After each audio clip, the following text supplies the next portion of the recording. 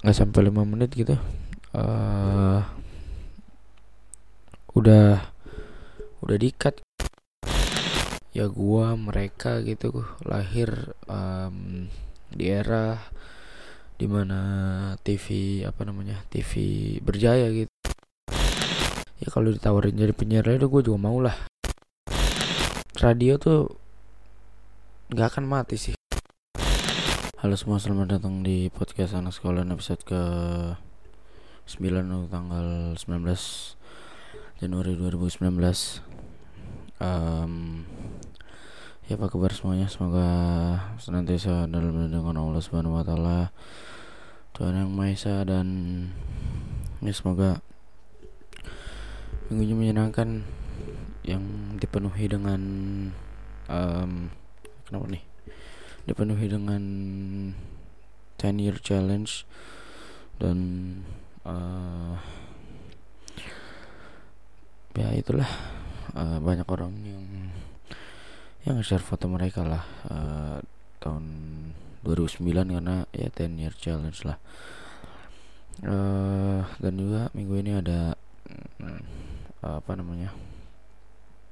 hari yang lalu tanggal 17 Januari 2019 baru saja dilangsungkan debat capres yang pertama, sesi pertama. Ya gue gak mau bahas lah. Cuma mungkin ada beberapa hal yang harus shout out lah, kayak macam adalah waktu Pak waktu kedengeran gak tadi waktu Pak Kiai Ma'ruf Amin cerita. Jadi waktu bilang pada zaman Nabi waktunya habis, penasaran lanjutannya apa lagi. Waktu nggak salah itu lagi bahas hak asasi manusia apa gitu. Terus ya ada beberapa momen-momen kunci lah, kayak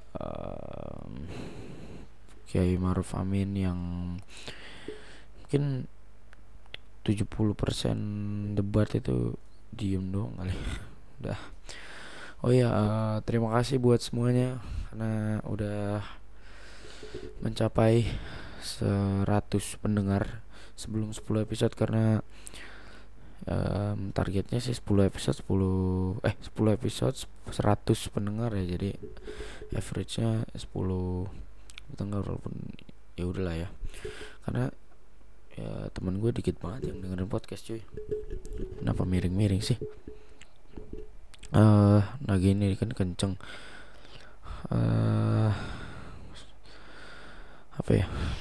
Jadi kali ini kita membahas radio lah ya. Kita membahas radio karena hari Kamis tanggal 17 gue gak masuk sekolah karena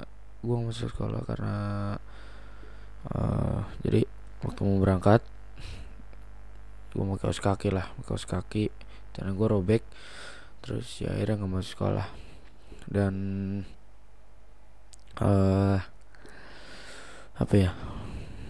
gak masuk sekolah karena terus gak masuk sekolah dan ya nggak ngapa-ngapain dong, jadi main handphone. Terus pada akhirnya karena di iPad gue ada aplikasi Prambors ya kan, gue dengerin aja tuh Desta sama Nikta Gina siaran. Karena ya mungkin udah lama juga gue nggak dengerin radio gitu kan.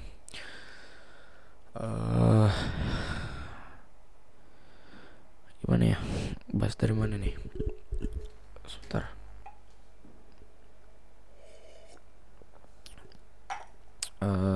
Mungkin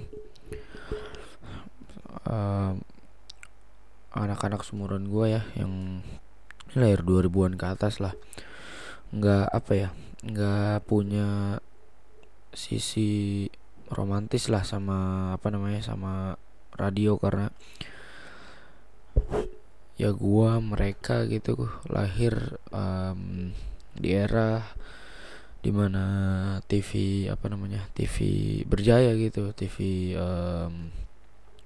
lagi naik-naiknya. Mungkin semua orang udah punya TV ya pada saat itu kali ya, nggak tahu juga. Cuma ya gue nggak lahir di era dimana radio mungkin masih berjaya kali. Tapi ya beruntungnya radio masih bisa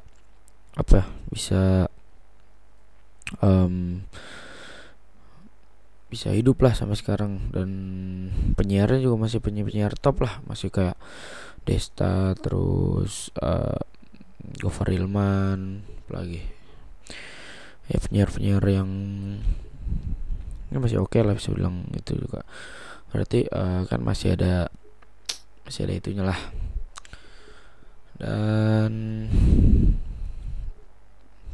apa ya, jadi karena gua nggak lahir di era kemasannya radio, bisa bilang gitu, gua nggak menikmati radio dengan dengan semacam dengan kayak gue menikmati TV lah, harus nunggu setiap pagi, terus memang ditunggu banget gitu kan. Jadi mungkin ya kalau gue denger radio paling cuma di mobil atau di ya selingan aja lah, nggak sampai kayak intens gitu kayak gue nonton TV gitu. Dan gue nggak tahu radio zaman dulu kayak gimana formatnya, entah penyiarnya banyak musiknya dikit atau sebaliknya. Tapi kalau sekarang apa ya, penyiar tuh apa kan kemarin tuh gue sengaja muter radio karena gue udah nggak punya dengerin podcast lagi karena ya udahlah yang lain dulu gitu. Mau denger radio, mau denger yang live, orang ngomong live gitu. Kan ada aplikasi, buka aja. Dan mungkin gak sampai 5 menit kali ya, gak sampai 5 menit gitu. Udah di-cut gitu. Jadi ya gimana, baru penyiar ngomong 5 menit gitu udah di-cut. Lagu ya kalau dengerin lagu mending denger Spotify aja, nggak usah denger radio gitu kan. Gue juga punya mana ya, pas apa lagi ya, gue nggak nyatat nih kayak kemarin, makanya am dong.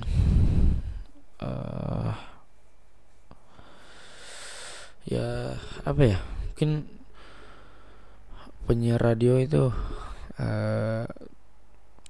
bisa bilang bukan impian gue juga, cuma ya kalau ditawarin jadi penyiar radio gue juga mau lah. Karena pertama gue seneng ngomong dan gue seneng bercerita gitu. Jadi suara apa tuh, jadi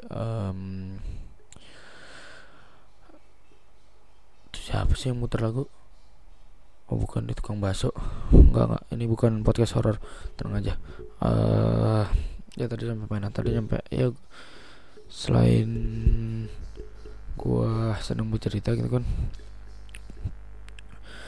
karena menurut gua ya bercerita itu apa ya, ya berbagi pengalaman aja gitu. Dan menurut gua ya seru aja sih. Jadi gue sebenarnya nggak pernah punya apa ya, kayak satu impian gitu loh, kayak di gue tahunan sekolah jadi penyiar radio. Enggak, karena yang nggak nyampe ke sana gitu kan. Ya paling pikirannya main bola lah gitu.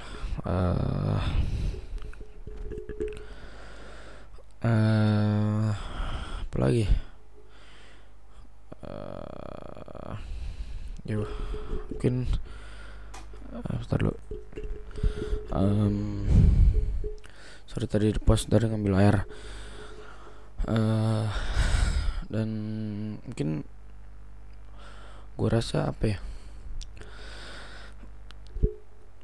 kalau bilang radio bakal tergantikan atau enggak, ya jelas bakal, karena itu udah hukum alam gitu kan, seperti media cetak yang akan tergantikan oleh media digital.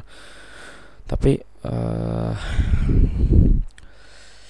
gimana ya, menurut gue radio tuh nggak akan mati sih, karena orang ya, radio itu salah satu hal yang paling efisien menurut gue, karena untuk mencapai apapun, mendapatkan informasi, entertainment, terus ya semuanya lah, dan ya paling efisien. Misal ya akan ada tuh yang radio yang dibawa baterai aja, yang bisa dibawa kemana-mana gitu kan, ya paling efisien lah. Kalau TV lu nggak mungkin gitu kan, ya bisa aja, cuma ya menurut gua radio itu paling the best lah. Kenapa jadi pemuja radio ini gue ya? Ya mungkin bakalan ada masanya sih radio bakal mati juga, tapi gue nggak yakin sih, karena kalau bilang podcast bisa gantiin radio, menurut gue enggak, karena podcast tapping dan radio ini live. Mungkin ada radio yang tapping juga, cuma nggak tahu. Tapi apa ya, ada yang beda gitu, satu sisi yang beda dari radio, dibandingkan penerusnya ya podcast. Terus apalagi mungkin ya podcast lah, karena mungkin normalnya sih podcast bahas ya isu-isu yang ada aja, tapi nggak bisa apa ya, nggak bisa ya, pokoknya radio tuh apa ya beda sendiri gitu. Cuma kok jadi gini, ini apa sih, ini suara apaan, beneran nggak kayak deret gitu, beneran nggak sih? Ya udah, biarin aja. Yang mana tadi kita bahas, lanjutnya apa ya, setelah ya